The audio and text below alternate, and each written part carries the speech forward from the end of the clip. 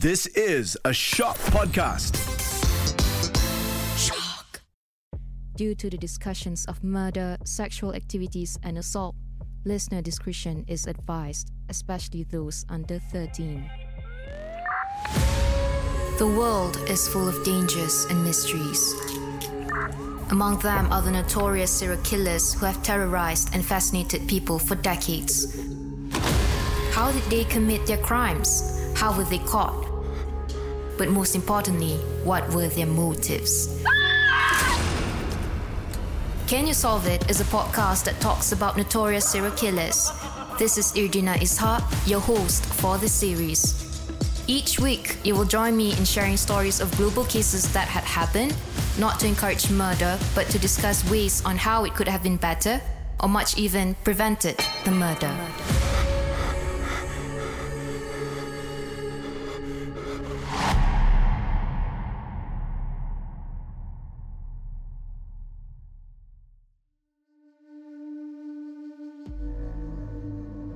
It's another day at the studio. Welcome back. I'm Irdina and Izuin, and in today's episode, we will discuss on Yoo Young-chul, a notorious serial killer from South Korea. As usual, Izuin, be my guest. Let the world know you are here. Yes, hello everyone. This is Izuin. I'm back. Okay, now, this is Can You Solve It? Be sure to tune in and see if you can guess the killer's motives right. Now first, we will go through the background, then understand how Yoo Young-chul committed the murders, followed by how he was caught, and finally, to uncover the motives behind the killings. Let's start. Imagine being inspired to kill people from reading an article based off another serial killer's tactics, because this was what had happened to Yoo Young-chul, also known as the Raincoat Killer, who is South Korea's deadliest serial murderer. Yoo Young-chul, born on 18th April 1970, is a sex offender and a self-confessed cannibal, other than being a notorious serial killer. And growing up, he had a tough childhood. His family was not well off financially, his parents divorced, and then he had to stay with the father because in the country, it's the father who would tend to keep the children after separation. And later, his father soon remarried. But having a stepmom wasn't exactly the best combo, because the thing is, his father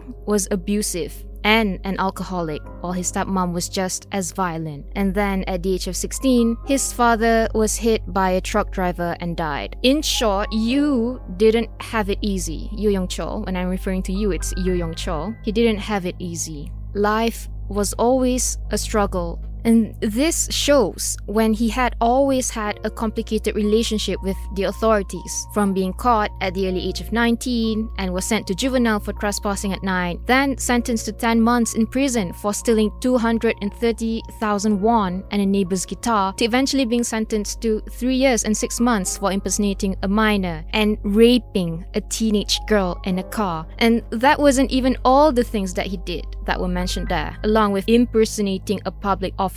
I mean, you get the picture. He did a lot of crimes. Yeah, and he liked to pretend like he's someone else. Yeah.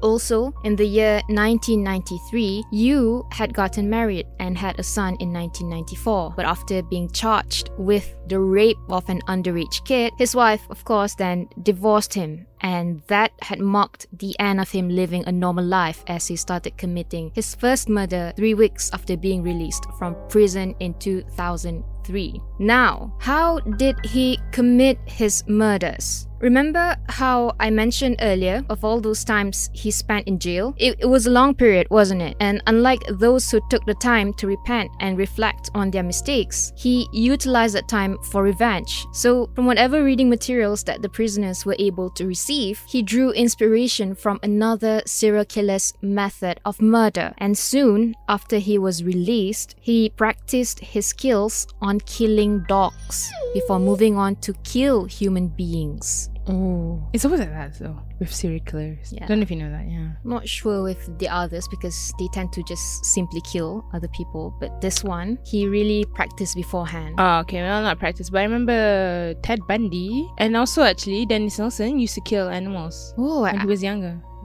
So if you guys ever kill animals when you're younger, you need to check what's up. Okay. Anyway, his first murder was at Sinsadong in Seoul on 24th September 2003. It was a 2-story house near Somang Church. And the victims were a professor, aged 73, and his wife was aged 69. Other than stabbing the victims with a knife, his signature killer move was by hammering his victims, literally to the point that their skulls were badly dented. And the police who came to investigate the crime scene noted that no money was taken. It's a bit suspicious, like why would you do that when you didn't even want the money? So it was solely to take the person's lives. And due to how brutal the bodies were found, up to the point that their brains splattered into pieces, police initially thought it was a personal murder, meaning that it must have been done by someone who knew the victims personally, either done by relatives or close friends, when in reality, it was none of that. So Yoo went on to his second break-in at Gugidong on 9th October 2003, which was a house nearby Yongguang Church, taking the lives of 3 people. Then to his third at Samsung-dong on 16th October 2003, a house nearby Happy Church. If you notice this pattern, like these housing areas, that would always be a church nearby. Yeah, they're always near a church. Yeah, so just keep that in mind. Oh, that might be something. Spicy. Yeah, okay. So on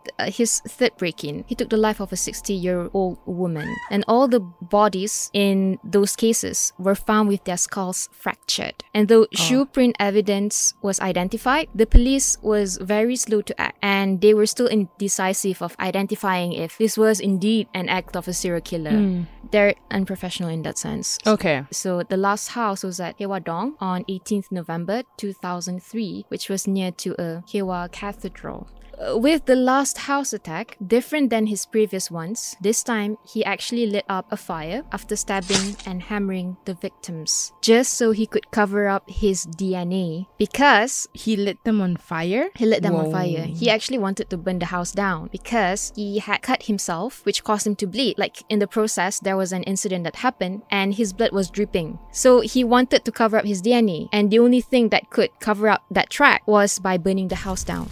That way the police couldn't trace his blood. Actually, the thing that made him bleed was that he tried to make it seem like it was a robbery attempt, so that the police wouldn't think that this is indeed done by a serial killer. But yeah, however, this time around, the police managed to catch a CCTV footage of his back. And in that CCTV was a sight of him wearing the victim's clothes to cover up his body that was covered in blood.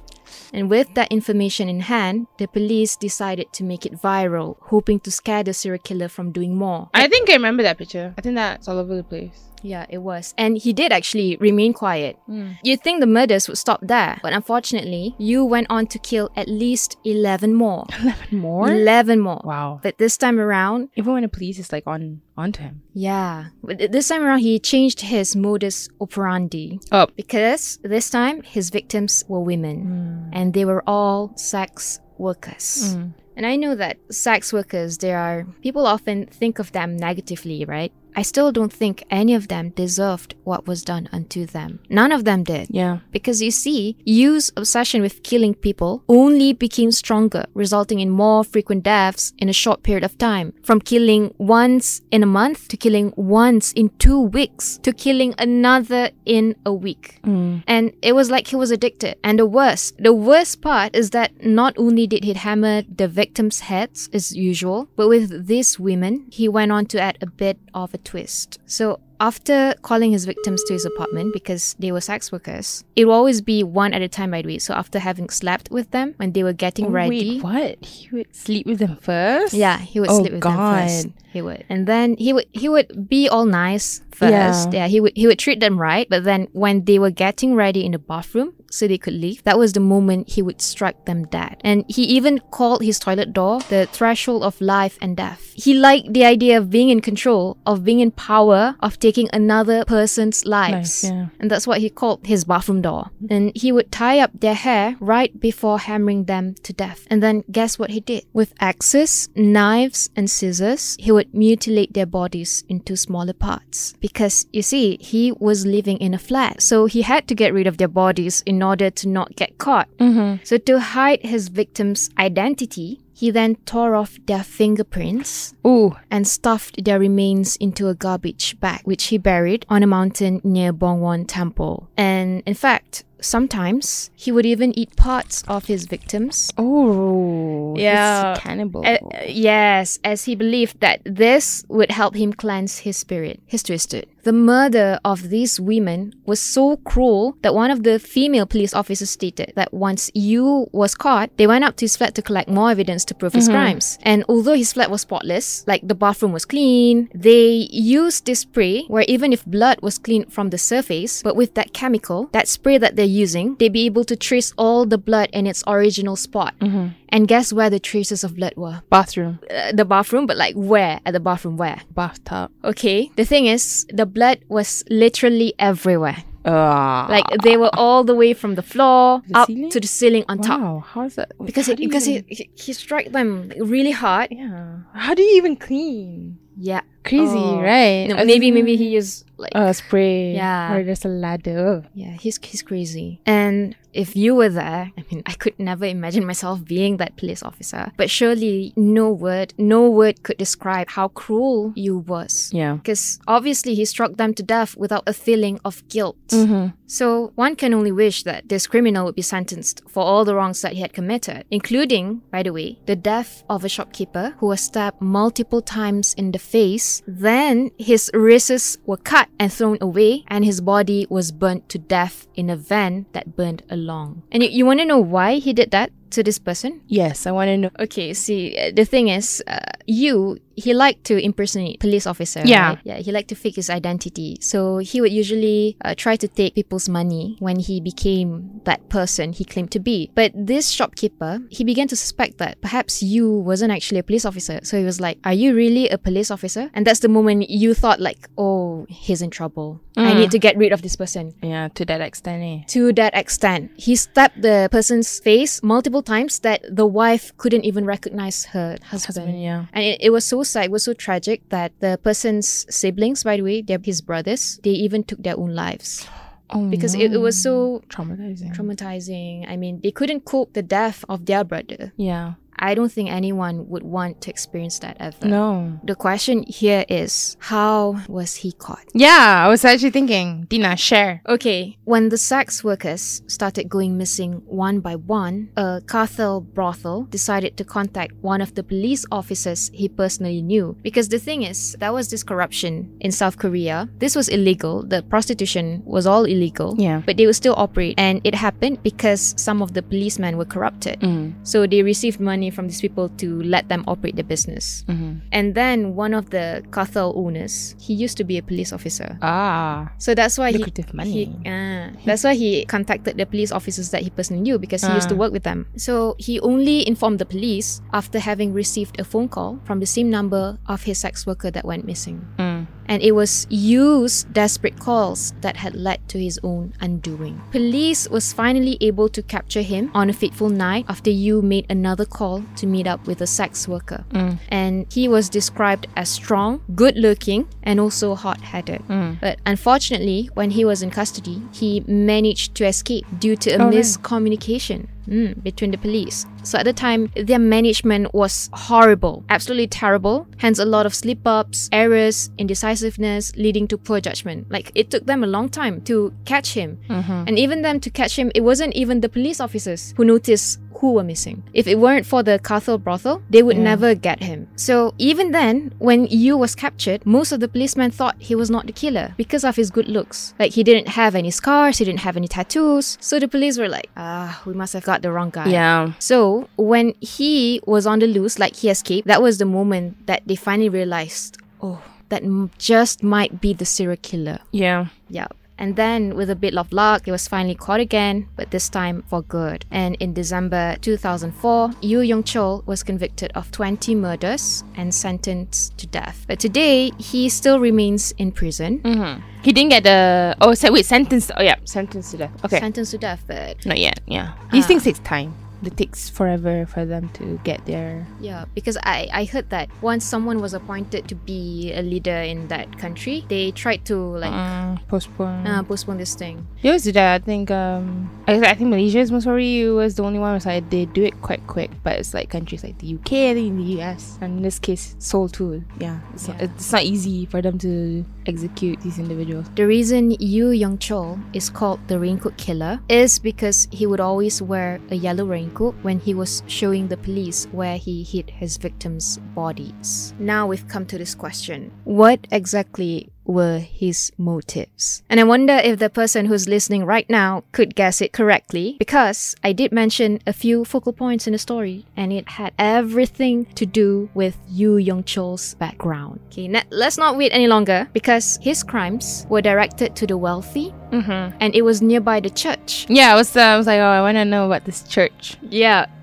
it meant that they also had a bit of a religious element, and he had resentment towards women who were sex workers. So these were his motives. The thing about you is that he thinks it's wrong to be like in that industry. Yes. Well, is it jealousy? Do you think it's jealousy that other people are like richer? Yeah, it can stem from jealousy because he had a rough childhood. Yeah. So the thing about you is that he really absolutely hated the wealthy because he grew up poor, and so he hated the fact that he couldn't get what those rich people had. It definitely was an act of revenge on him not having enough, and on top of that, he was bullied in school for being poor. So one could only imagine the pain he had suffered as a child, other than being abused by his dad.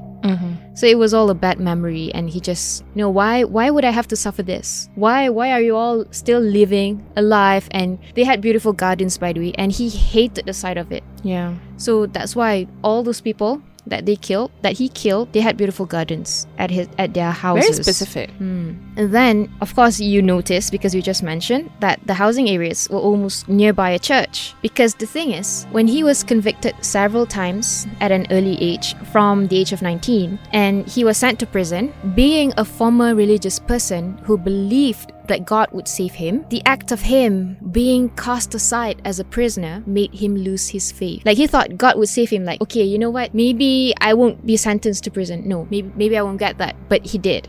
So the way he acted up by killing those people living in that area was actually a statement that wanted to like really show, no, God could not save you. Yeah. That's interesting. He was a really religious person before. Yeah. Okay. Very twisted to say, to turn it to God. Kind of like, why would you believe in a religion? Because that won't save you. And finally, he also murdered those sex workers as a message to supposedly say that women shouldn't offer their bodies. Just simply like that. But really, he actually murdered those women because he was revengeful towards his ex-wife. But he couldn't bear the thought of killing her after seeing their son. Then after a failed relationship with his ex-girlfriend, who also worked in the industry, sort of, he then sought revenge by murdering these women. So now, up to our discussion, Izuin. So after having revealed all that, what were the flaws in the story? I would say don't judge a book by its cover. Yeah, definitely true. It's also the same case as like Ted Bundy, where like, oh, he looks very good looking and people always just like fall for him. So maybe the police could have maybe not doubt him and his capabilities, but then at the same time, he didn't really give them a chance to get caught. Like, if that makes sense, he would try his best to remove all evidence to the best of his abilities. You know what? And in South Korea, and this is early 2000s, I think there's still a lot of stigma around sex workers. I'm not sure, but I feel like the wealthy ones, yes, they must have taken it seriously, right? And then that's why it's like, oh, they got, and then there's a CCTV recording, and he realized, oh, I need to change who I kill now. So I think if he continued killing the wealthy, then he would have gotten caught sooner. But because he wants to keep killing, that's his desire, which is a very odd thing he wants to do. It's a good point. Changed it because he knew he would get caught. But then I think I've read somewhere that he was actually also bragging, right? That he bragged like he killed so many more people, but they only charged him with 20, if I'm not mistaken. Yeah, not as many as he said that he killed, which I don't know if it's true or not. Oh, because he has a son, and someone actually promised him this. I'm not sure if it's entirely true, but there was a rumor stating that if he actually said that he committed the murders that he did not commit, they will promise his son a bright future, like sponsorships all throughout uni. So he loved his son. His son was the only reason why, like, if he wanted to kill somebody but he had a call from his son, that thing would stop him from murdering these people. Is corruption the right word? Yeah, corruption. Yeah. it's kind of true. I mean, I don't know if you guys... I'm guessing most of the people listening to this are like a fan of true crime and crime shows. I think corruption is massive. Like, it's like a plea deal where they're just like, say you're guilty and then you'll get a lesser charge or you'll get something in return. But this is a different topic. Like, is that a part of perverting the course of justice? If you really think about it, you're just trying to find someone to blame for a crime. Okay, I get a point of view. Because he said that they offered him money and sponsorships and stuff for his kid, right? Yeah. But it's like, maybe he did kill that many people, maybe he didn't. But it's like, just say you're guilty and then you'll get all of the... Did he do that? Did he actually take it? I have a feeling he must have taken it, right? Maybe if he was offered, I guess so. Yeah, but the thing about the policeman, which I failed to mention earlier, is that when these cases happen, right? So they happen in different districts, in Seoul. So what happened was that when another case happened, they didn't publicize that case. So the police officers from a different area, they don't know about it. They didn't know about it. And you want to know the reason why? Because if they fail to solve the case within a period of time that was given, they wouldn't be promoted and they would be left a bad review, and they didn't want that to happen to their career. So that's why they kept it hush, very secret. Very secretive about this. I don't know if anyone has ever watched the show called Signal, where not yet. No, had to solve a crime within this certain period of time, and then if they didn't, then they can't charge whoever they think is their suspect. They can't charge their suspect under that crime because there's a word for it. It exists in all over the world where there's a period of time you need to charge someone or not. The crime is disregarded. They would just they don't consider it as a case anymore. It'll become a cold case unsolved. So but then if you tell people that there's a certain time limit that you need to finish, then you get so much backlash because you don't get to finish it on time. The family, the people supporting the family would get angry because that's also part of the law. The law isn't really on the victim side. Okay, Izuin, that's a long discussion. But another question is, how could we actually avoid this in today's world? We talked about policemen. Yeah. So for me, it's for them to be more decisive, by the way, because if you noticed, they really had a problem deciding whether it was a serial killer doing this, and that was bad. Why wouldn't you just start assuming the worst things, right? Because it involves the lives of the citizens, so why wouldn't you assume the worst from the very beginning so you could prevent bigger murders from happening? What about you? I think for me is that these people need to go to therapy. First of all, because I'm watching a show called Mask Girl, which is massive right now when we're recording this, and I'm sure people have listened to this podcast have watched the show. And a lot of these people that go through all these psychological things,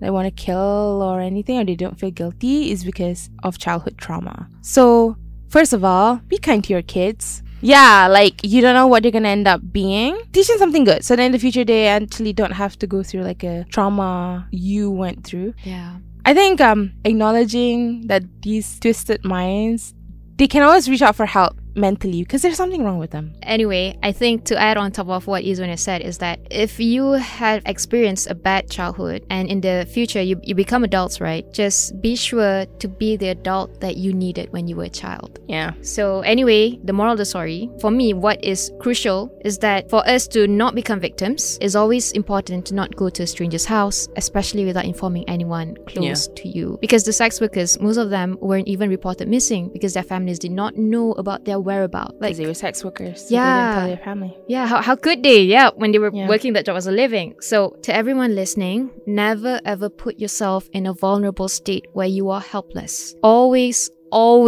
take safety seriously. And a little bit of back note, you was able to break into those houses by climbing the second floor, usually from the higher ground, so you could get easy access. So the lesson here is that we should never let our guards down. Whatever doors you have at home, windows, whatever, make sure they are locked so strangers couldn't get in. That is all for now, but there will always be more. Don't miss us too much, because next week you'll be listening to us again for sure. And be sure to share this on every platform you're on. Thank you, everyone. Hope you enjoyed this episode. Thank you so much. We'll be back next week.